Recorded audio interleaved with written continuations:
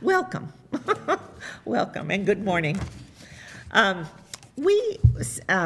pastor Jerry had a birthday, and we sent a card out to him, and I'm going to read the card that he sent back for kindness shown through the way you cared, for thoughtfulness and blessings shared. Dear Desert Garden family, thank you and God bless you. Your love and support overwhelm our hearts. Jerry loves his birthday greetings. He caught up with me. Now we're a pair of 84-year-olds. Love, Pastor Jerry and Iris. They are 84. I can't hardly believe it. Seems like yesterday we had his 80th birthday, huh? Yeah, it wasn't yesterday. It's 4 years ago. Well, today is the day the Lord has made, and it is Mother's Day, so thank you. So happy Mother's Day, all the mothers.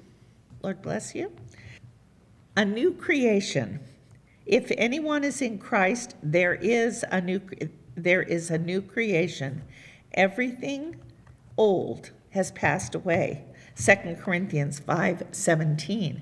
Those of you who were in Sunday school, we kind of had a rousing discussion that centered around this kind of thinking, are being made new. I once heard a carpenter say that it is always better and usually more economic to construct a new house rather than patch up an old one. My husband saying yes. This is even more true in the spiritual realm. The old nature, with its deceitfulness, its depravity, and its wickedness, must give way to the new nature. And this is exactly what God stands ready to do. God says, I will give you a new heart and put a new spirit within you. Ezekiel 36:26. What a challenge. It is much more difficult to change our dispositions than it is our apparel. As a matter of fact, it is utterly impossible for us to change our dispositions in our own strength. But God can. If anyone is in Christ, there is a new creature. God doesn't just want to patch us up. He wants to remake us completely into his likeness, into the likeness of Christ. He wants to come into our lives and begin to change us from within. Have you asked him to do that? He will. What a wonderful message. Let me pray. Dear Father, we praise and thank you for this new day that you've given us. We thank you, Lord, for setting aside a day to honor mothers and to be grateful for those whom you've set over us as our mothers. I ask you to bless each mom here and to give her a special place in her family and in the love of her children. And then, Father God, your mercy does endure forever. And as we called upon you, Holy Spirit, we said, Holy Spirit, come into this place. We ask you now that you would come and fall into this place today, that you would draw our hearts to you, and that you would make every part of this service as a worship to the holy God that we serve. In Jesus' name, amen. He has made me glad. Amen.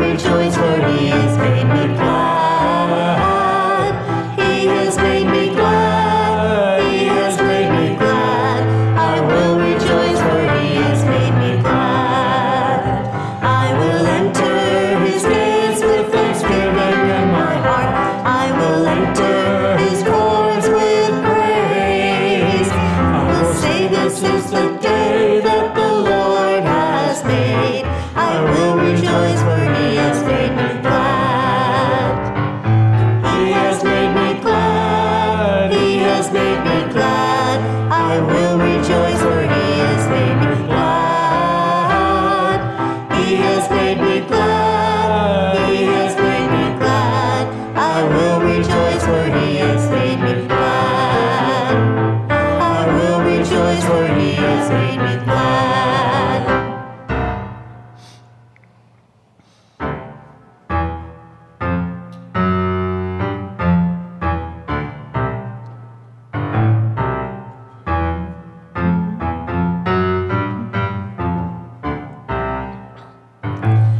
the redeemed of the Lord say so. Let the redeemed of the Lord say so. Let the redeemed of the Lord say so. I'm redeemed, praise the Lord. Let the redeemed of the Lord say so. Let the redeemed of the Lord say so. Let the redeemed of the Lord say so. I'm redeemed, praise the Lord. Let the redeemed of the Lord say so. Let the redeemed of the Lord say so. Let the redeemed of the Lord say so. I'm redeemed, praise the Lord. Redeemed, praise the Lord.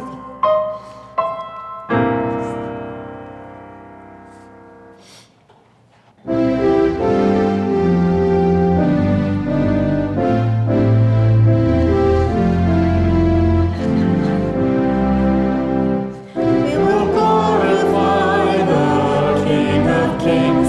We will glorify the Lamb. We will glorify the Lord of Lords, who is the great I am. Lord Jehovah reigns in majesty. We will bow before his throne. We will worship him in righteousness. We will worship him alone. He is Lord of heaven, Lord of earth. He is Lord of all who live. He is Lord above the universe. All praise to him we give. Hallelujah to the King of Kings. Hallelujah to the Lamb. Hallelujah to the Lord of Lords, who is the great I am. Psalm 121. I will lift up my eyes to the hills. From whence comes my help? My help comes from the Lord, who made heaven and earth. He will not allow your foot to be moved. He who keeps you will not slumber. Behold, he who keeps Israel shall neither slumber nor sleep. The Lord is your keeper. The Lord is your shade at your right hand. The sun shall not strike you by day, nor the moon by night. The Lord shall preserve you from all evil. He shall preserve your soul.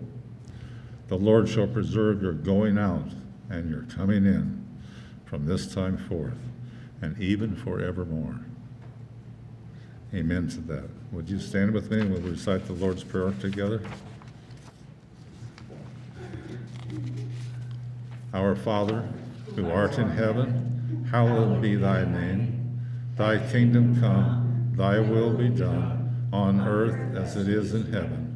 Give us this day our daily bread, and forgive us our debts as we forgive our debtors.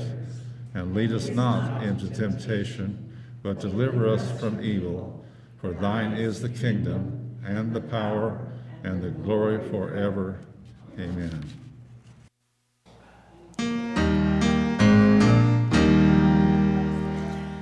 A hymn of joy we sing around the table, Lord. Again our grateful praises bring to him with one accord. Here have we seen thy face and felt thy presence near. So may the Savior of thy grace in word and life appear. To your house we come with songs of joy and praise, and sing to you, O God most high, our cheerful voices raised. Amen. Our New Testament reading today comes from the Gospel of John, chapter 10, verses 22 through 30. It was now winter, and Jesus was in Jerusalem at the time of Hanukkah, the festival of dedication. He was in the temple, walking through the section known as Solomon's Colonnade. The people surrounded him and asked, "How long are you going to keep us in suspense? If you are the Messiah, tell us plainly." Jesus replied, "I have already told you, and you don't believe me. The proof is the work I do in my Father's name. But you don't believe me because you are not my sheep. My sheep listen to my voice. I know them, and they follow me. I give them eternal life, and they will never perish. No one can snatch them away from me. For my Father has given them to me, and he is more powerful than anyone else. No one can snatch them from the Father's hand. The Father and I are one."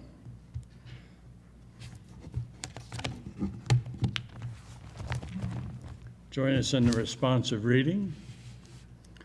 May the love of the Father, the tenderness of the Son, and the presence of the Spirit gladden our hearts and bring peace to our souls, this day and all days. Amen. Let us pray. Our Heavenly Father, you made all. You created everything.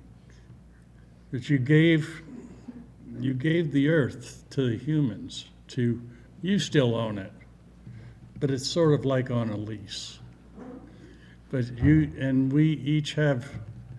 give each one of us certain things according to what you know we will be able to handle. And Lord, but you call on us to give back, to share what you have blessed us with. So Lord, the gifts that are given today, we ask you to bless them and guide us in their usage. This we ask in Jesus' name. Amen. Rise for the doxology.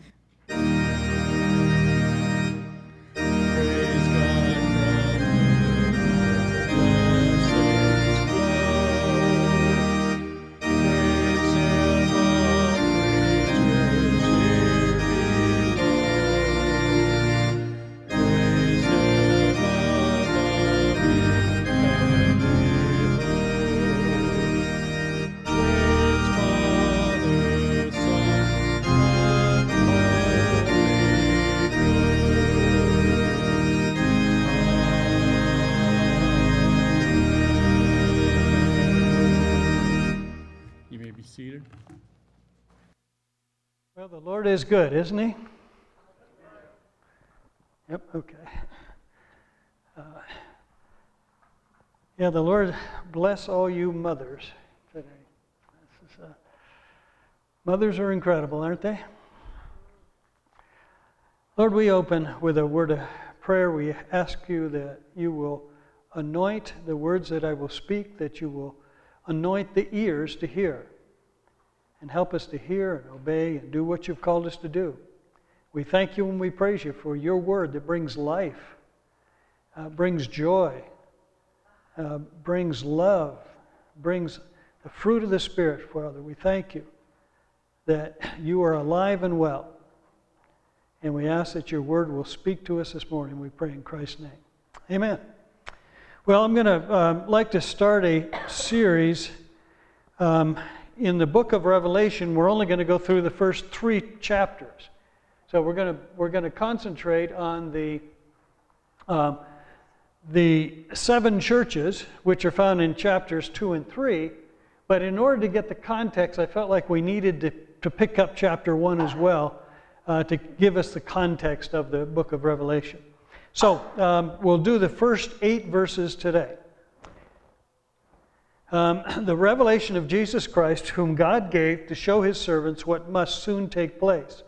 He made it known by sending his angel to his servant John, who testifies to everything he saw, that is, the word of God and the testimony of Jesus Christ. Blessed is the one who reads the words of this prophecy, and blessed are those who hear it and take to heart what is written in it, because the time is near. John, to the 7 churches in the province of Asia. Grace and peace to you from him who is and who was and who is to come, and from the seven spirits before his throne, and from Jesus Christ, who is the faithful witness, the firstborn from the dead, and the ruler of the kings of the earth. To him who loves us and has freed us from our sins by his blood, and had made us to be a kingdom and priests to serve his God and Father. To him be glory and power forever and ever. Amen. Look, he is coming with the clouds, and every eye will see him, even those who pierced him, and all the peoples of the earth will mourn because of him. So shall it be. Amen. I am the Alpha and the Omega, says the Lord God, who is and who was and who is to come, the Almighty. So, first thing I'd like to talk to you about is the context and both the historical and the geographical context of what we're talking about with the seven churches. And the book of Revelation is a letter. Okay, that's the first thing we need to be aware of. It says John to the seven churches. So John sent this circular. We don't know whether he did it as a circular letter that would go from one church to the other, or whether he sent 7 letters out, copied them and sent them out. Probably his Xerox machine wasn't working, so he would have had somebody to copy them down and send them out. But it was a letter, and that's the that's the first thing we need to understand about it. But it was also apocalyptic literature, so it's a different kind of letter. And the 7 churches are in an area, and I'm going to walk over here so that you can see. Oh, wait a minute. You know what? I forgot my thing.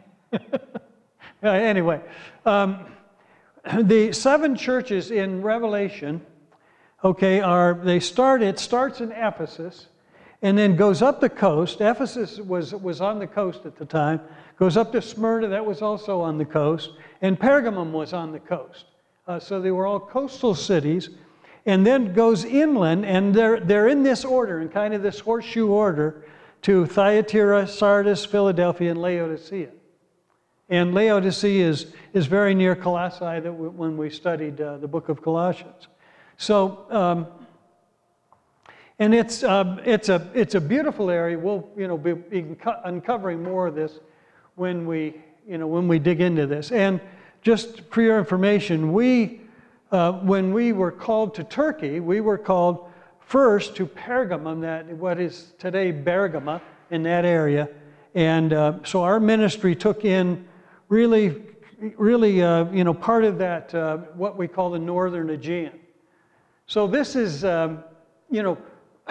going in and talking about these 7 churches is also personal to me, because we planted churches in that area. When we went there the first time, there were no known believers in the whole area, and now there are. But that's what we concentrate on, was this area of the 7 churches. And John received the revelation, what we call the revelation, while he was on Patmos, and the Roman authorities were beginning to enforce emperor worship. Okay, and so the Christians had a problem with that, which we would have a problem with that as well, because the Christians would have to say, would have to repeat that the emperor is Lord, is Lord, and we as Christians, they said, no, we're not going to do that. So John was one of those, and John then was exiled to Patmos, which was a penal colony. And you can see it here. If you look real closely, I see where it says Bodrum there, to the right. Yeah, on our right, yeah. Mm-hmm. And it's kind of across from there, up a little bit and across. You see where Patmos is there? Yeah. Okay. It's a tiny little island, and 13 square miles. And Caroline and I have been there, been to the cave where John received this revelation. But he was exiled because he would not declare that the emperor was Lord. And so they excommunicated him. But he was only there for 18 months. Patmos today has a population of about 3,000 people. There's not much on it. It's kind of a very barren kind of area. But at the time, in the Roman Empire was what we call the Pax Romana. Have you ever heard of that before? Okay. And the Pax Romana was a time of peace. Okay, that's what Pax means, peace, but it was an enforced peace. I mean, you either agreed with the emperor or you were dead.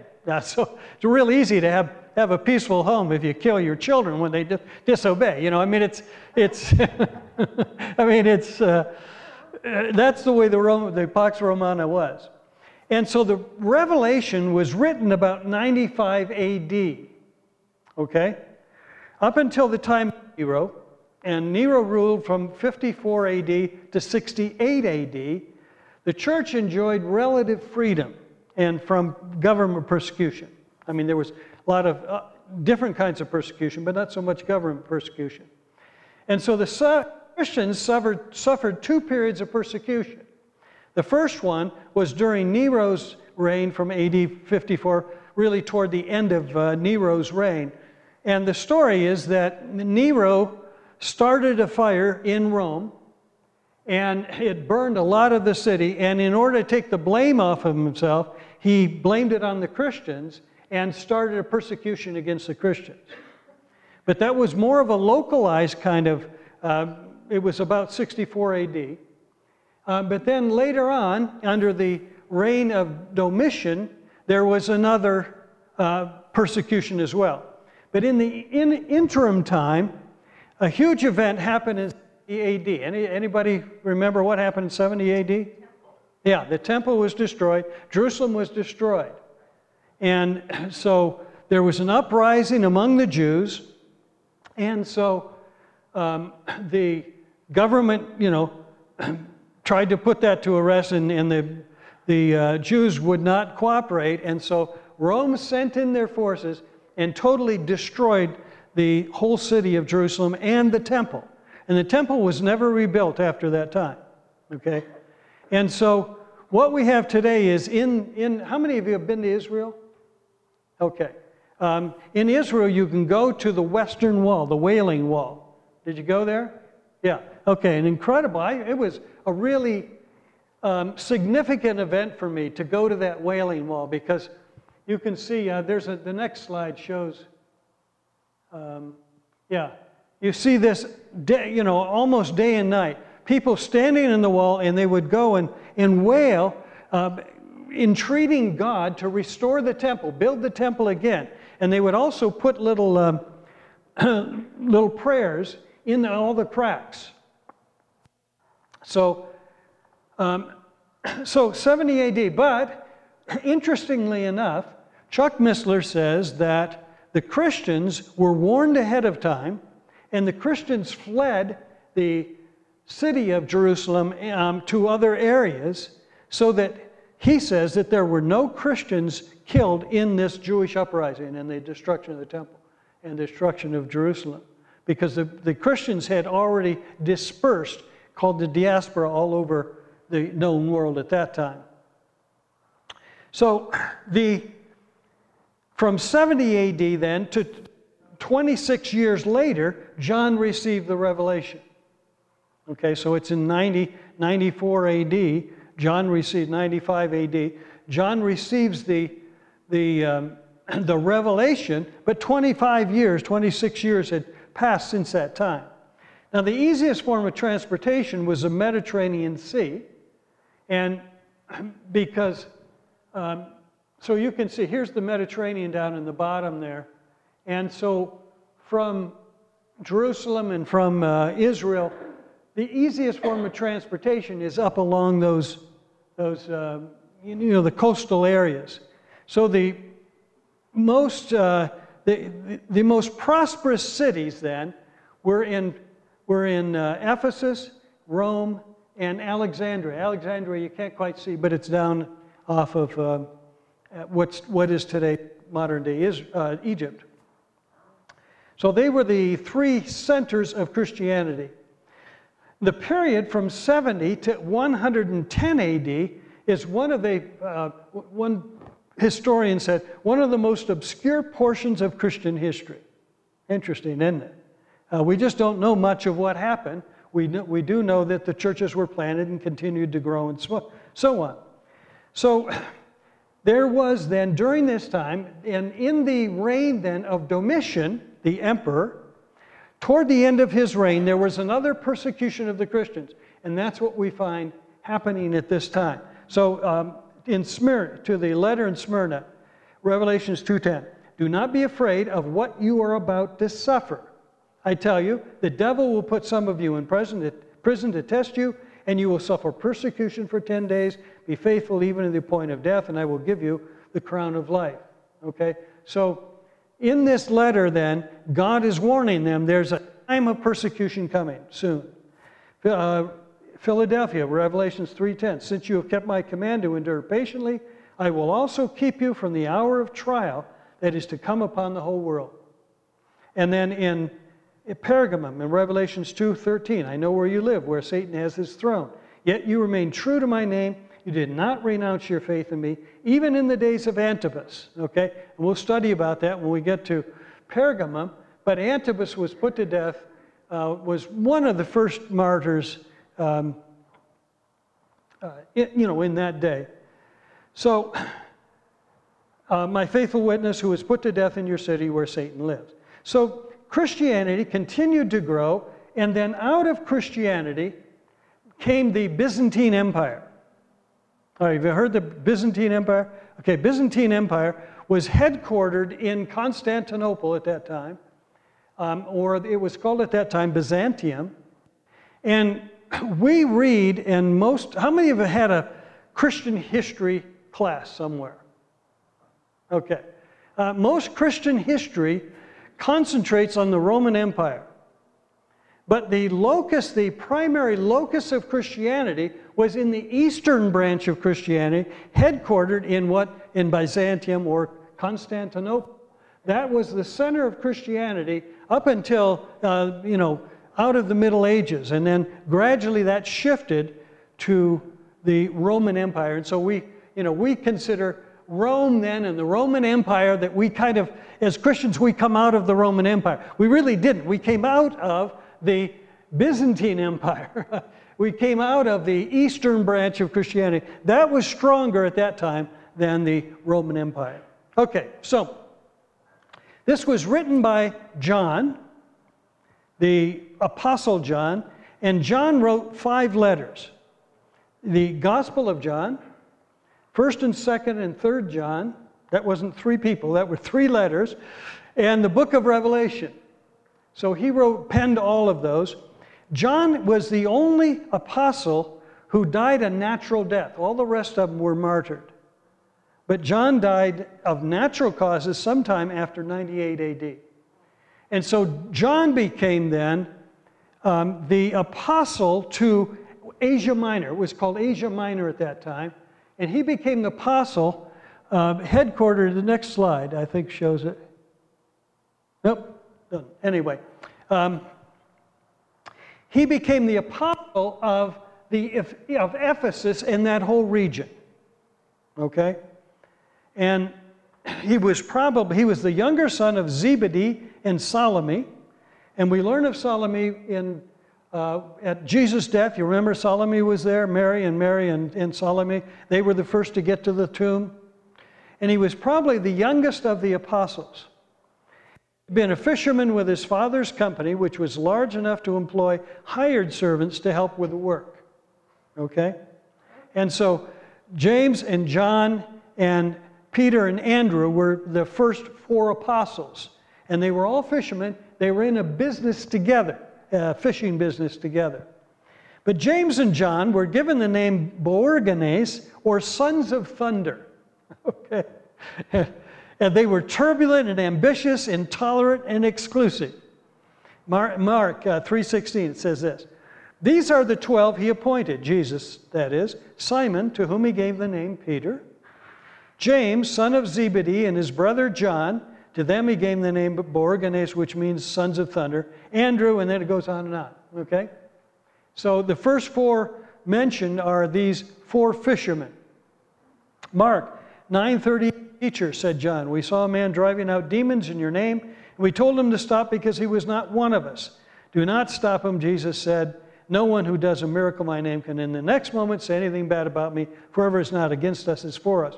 So we see in the first one where John is referred to as a son of thunder, and then this one where John is intolerant.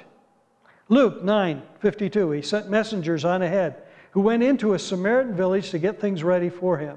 But the people there did not welcome him because he was heading for Jerusalem. If you remember, the Samaritans had a real problem with the Jews, that the Jews worshiped in Jerusalem. And they thought that they could worship any place. When the disciples James and John saw this, okay, remember they're the two brothers, they asked, "Lord, do you want us to call fire down from heaven to destroy them?" Okay, so I think that's where they got the name Sons of Thunder. But what this teaches us is how incredible it is that God works in lives. God turned John, who was a son of thunder, intolerant and just wanting to call down fire from heaven, into what we call the apostle of love. Isn't that incredible? that the work that God does. And it's a reminder of that God can do incredible things in you as well. That when God gets done with us, He can produce somebody that's totally different than what we started. I know that happened in my life. All right? I'm a different person than I was. Totally different kind of person. Because of what Jesus has done. So, John was one of the inner circle of Jesus' disciples, Peter, James, and John. And we see many times where Peter, James, and John were kind of the inner circle. There were the 12, but then there was this inner circle of the 3. Jesus took 3 with him into the house of Jairus when Jesus raised Jairus' daughter from the dead. The 3 were with Jesus at the Transfiguration, if you remember. And the 3 were with Jesus in the Garden of Gethsemane. So when Jesus wanted to take just a few of the apostles aside, he drew them in together. And then we see Peter and John together as companions in the book of Acts. So this relationship that they had carried on even through the book of Acts. They were together at the healing of the crippled beggar in Jerusalem. They were thrown into prison together. They went to Samaria to see what was going on in Samaria. And so we often see Peter and John traveling together and being sent out together. In Paul's letters, John is only named once. Interesting enough, isn't it? So we don't know how much of a relationship they had. He was named as one of the pillars of the church, along with Peter and James. So, okay. And then, interestingly enough, after the close of the New Testament, okay, after we get done with the book of Acts, Paul planted the church in Ephesus, but then John went probably in that persecution. We talked about the persecution in 66 AD when from Nero, and John probably at that time immigrated in the diaspora up to Ephesus, and he became the apostle to Ephesus, as we mentioned before. And here's a quote. "Among those Papias spoke about was John the Apostle, whose tomb Eusebius reported was in Ephesus. The tradition that John had left Jerusalem with the crisis of the 60s and had settled in Ephesus, where he lived to old age, was well attested among the early churches." So John then immigrated up into, and as we mentioned before, sea travel, catching a boat was fairly easy at that time. He immigrated up into Ephesus. And he became a kind of bishop of Asia Minor, of the whole area. And after John was exiled on Patmos, then he went back to Ephesus, and there he ministered to Christians in the area for the next 25 years. So we see John in Ephesus, exiled to Patmos. He goes back to Ephesus and lives out his life in Ephesus. And the Turks say that Mary spent the last year. Remember the story at the crucifixion, John 19, says, when Jesus saw his mother there and the disciple whom he loved standing nearby. Now, John never refers to himself in the Gospel of John, but he does refer to the apostle whom Jesus loved, or the disciple whom Jesus loved. That's John. He said to his mother, "Dear woman, here's your son." And to the disciple, "Here is your mother." From that time on, the disciple took her into his home. And so outside of Ephesus, up in the hill country, outside of Ephesus, is Mary's house. And it's been restored. We're not absolutely sure it was Mary's house, but it's probably the Turks say it is. And I don't know, we don't know for sure historically whether it is, but we do believe it probably was. Next slide. That's the interior of Mary's house. And so Mary lived out her years outside of Ephesus and eventually died in that area. Tertullian, a Christian writer from the late 2nd and early 3rd century, wrote that before the Romans banished John to Patmos, they brought him into a Colosseum and dunked him in a vat of boiling oil. When he emerged unharmed, the entire Colosseum converted to Christianity. Now, we're not sure of the historicity of that thing, but it's probably a good possibility. And so throughout his life, John then raised up a bunch of students. Polycarp. Anybody have heard of Polycarp? Yeah, Polycarp was a disciple of John, and he became the bishop of Smyrna. We'll talk more about that when we get to Smyrna. Also, he taught Ignatius and Irenaeus and Papias of Hierapolis. So some of the great early bishops and significant people of that region, John discipled them and became the bishops and so on. Okay, so there's a story it's a Christian history book, actually written by a friend of mine. It says, Irenaeus, who was originally from Asia Minor, but had become Bishop of Lyons in Gaul, recalled around the year 180 a story concerning the Apostle John that had been related to him earlier by Polycarp. Remember, John discipled Polycarp, Bishop of Smyrna, and Irenaeus, his own instructor in the faith.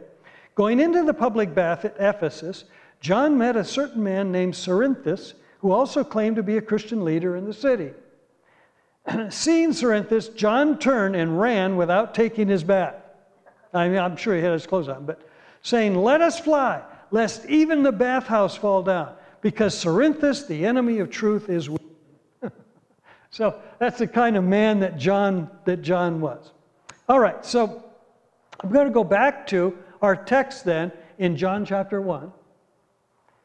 John chapter 1, verse 4. John, to the 7 churches in the province of Asia, grace and peace to you from him who is and who was and who is to come, and from the 7 spirits before his throne, and from Jesus Christ, who is the faithful witness, the firstborn from the dead, and the ruler of the kings of the earth.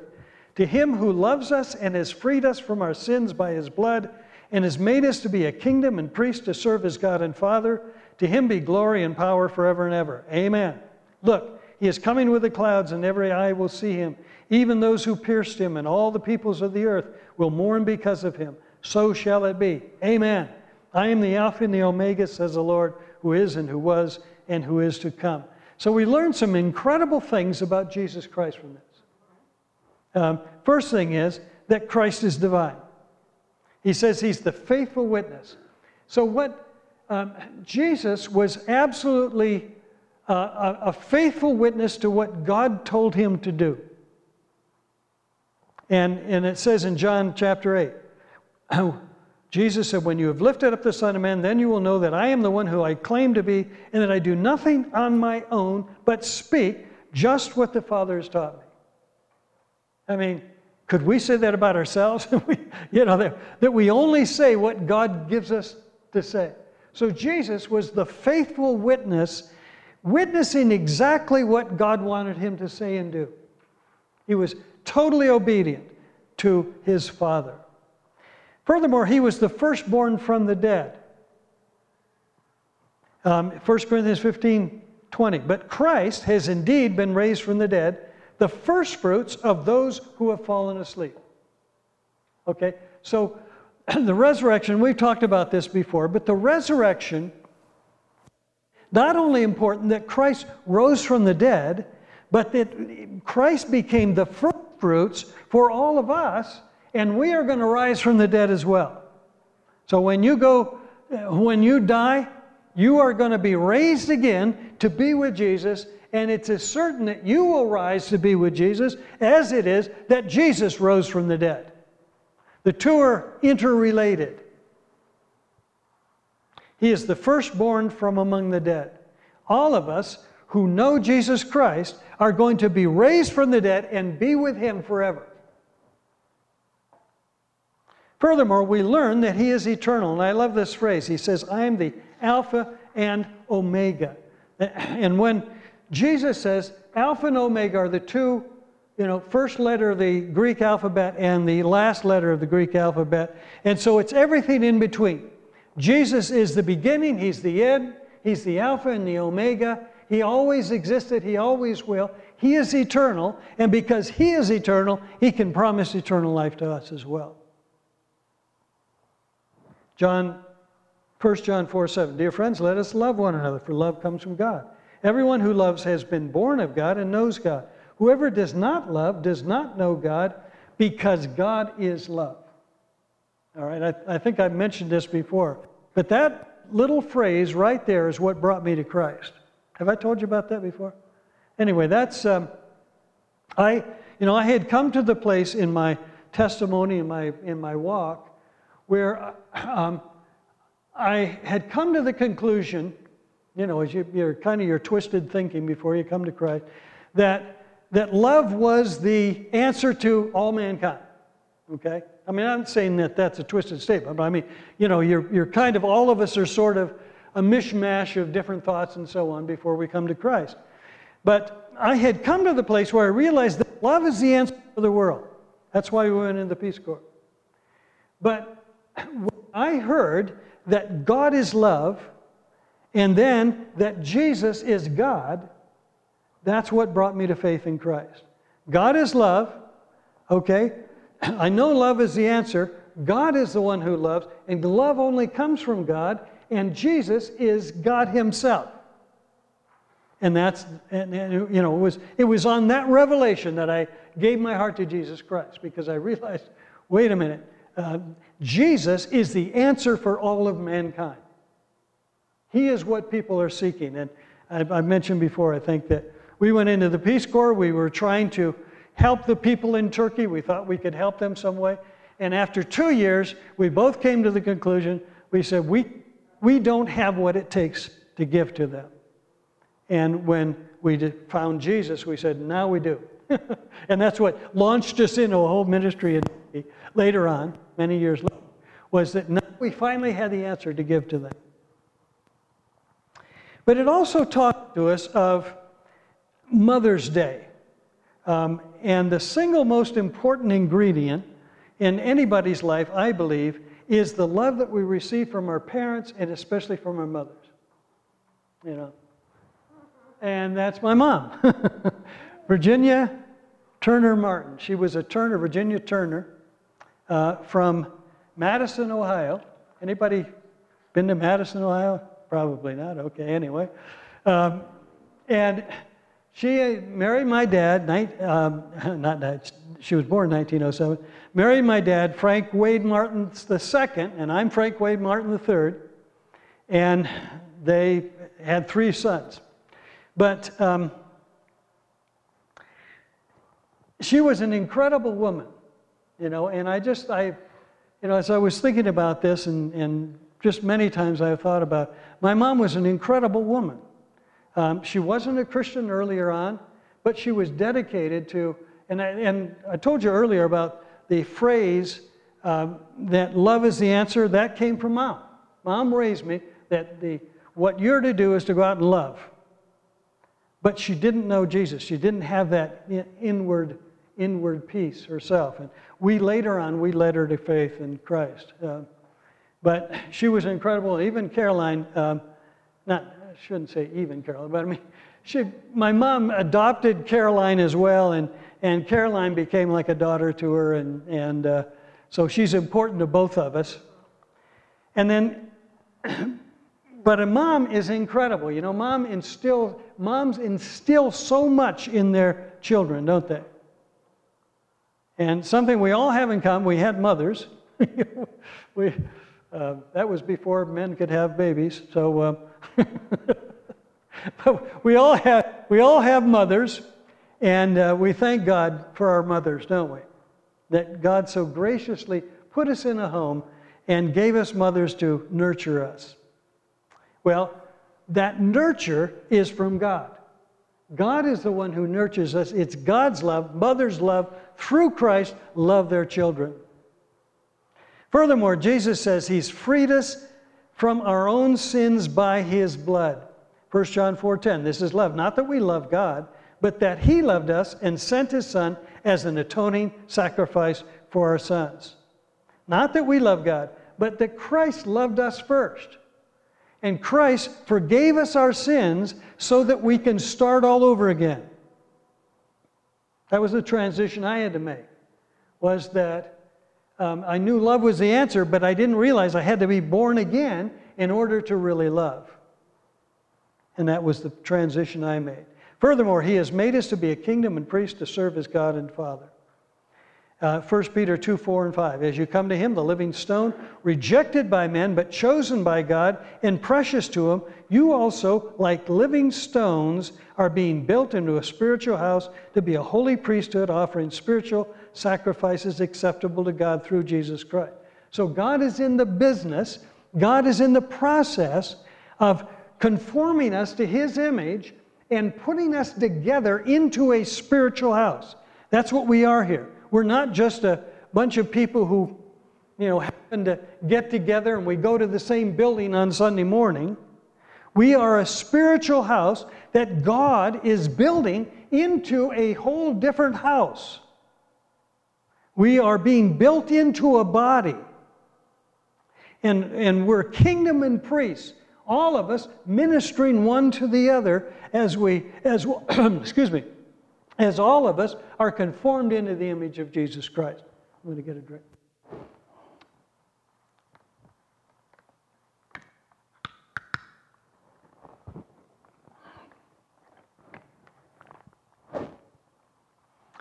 And then it says that Christ is going to return. Revelations 1:7. Look, He is coming with the clouds, and every eye will see Him, even those who pierced Him. And all the peoples of the earth will mourn because of Him. So shall it be. Amen.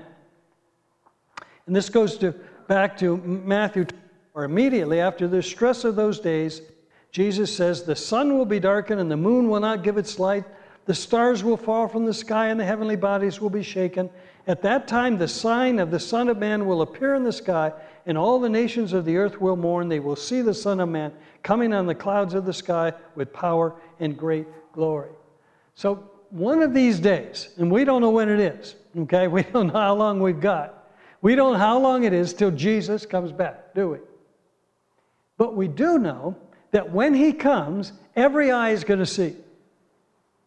Every eye is going to, and I don't know how that's going to happen, maybe on television. I'm not sure how it is or exactly what happens or whether it's just miraculously the whole skies lights up. But every eye is going to see Jesus Christ. Every eye is going to see Him when He comes. And every tongue confess that Jesus Christ is Lord. Some to their mourning, others to their glory and happiness because of Christ come back. And as it says, every eye will see Him, even those who pierced Him. All the peoples of the earth will mourn because of Him. Those who don't know Him are going to mourn because they blew it in their lives. So what does all this mean to us? In the gospel accounts, We see Christ on a donkey in humility entering into Jerusalem. He's an obscure itinerant preacher who never traveled from his own small country and was crucified on a Roman cross as a criminal and buried in a borrowed tomb in obscurity. But when we see him the second time coming back, every eye is going to see, every tongue confess, everybody's going to acknowledge that Jesus Christ really is the King of the universe, the Alpha and the Omega, the beginning and the end.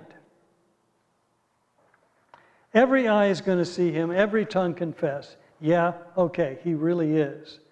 So Christ comes, in the book of Revelation, Christ comes mounted on a white charger, goes into Jerusalem on a donkey. He comes back mounted on a white charger. He's the all-powerful Son of God, the victor, and he's coming to claim that victory for his people. He's coming in the clouds, and every eye will see him, and all the earth, those who don't know him, will mourn because they have not believed in him. He came in obscurity. He will come again in triumphant victory over the forces of evil. That's our Jesus, isn't it? That's our Jesus, coming back in great victory to claim his own. Revelation 17:14. They will make war against the Lamb, but the Lamb will overcome them because he is Lord of lords and King of kings. So Christ, the Lamb, is going to come back as the Lion, the King of kings. And with him will be his called, chosen, and faithful followers. Revelation 19:16, on his robe and on his thigh, he has this name written, King of kings and Lord of lords. Hallelujah. We serve the triumphant God, the King of kings and Lord of lords. That's what we have. That's what God has promised us. And all of us are going to reign with him. And we are going to acknowledge, the whole world is going to acknowledge, finally, that Jesus is King of kings and Lord of lords. God bless you.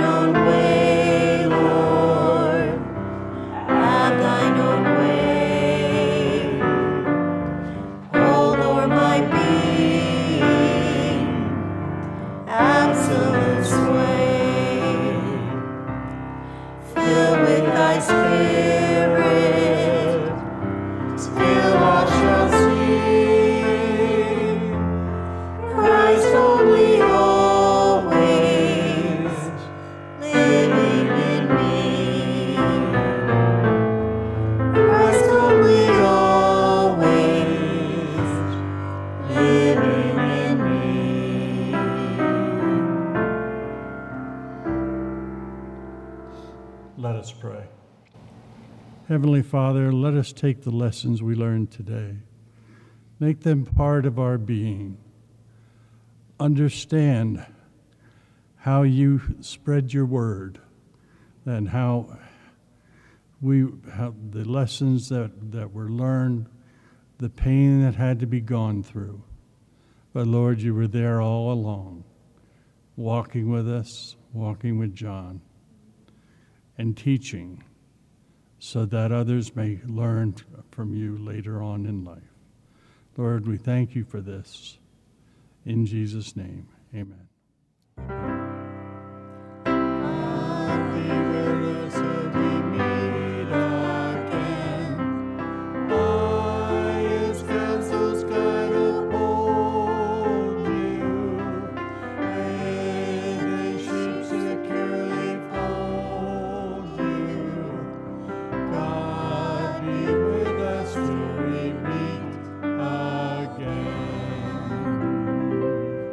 Go in peace.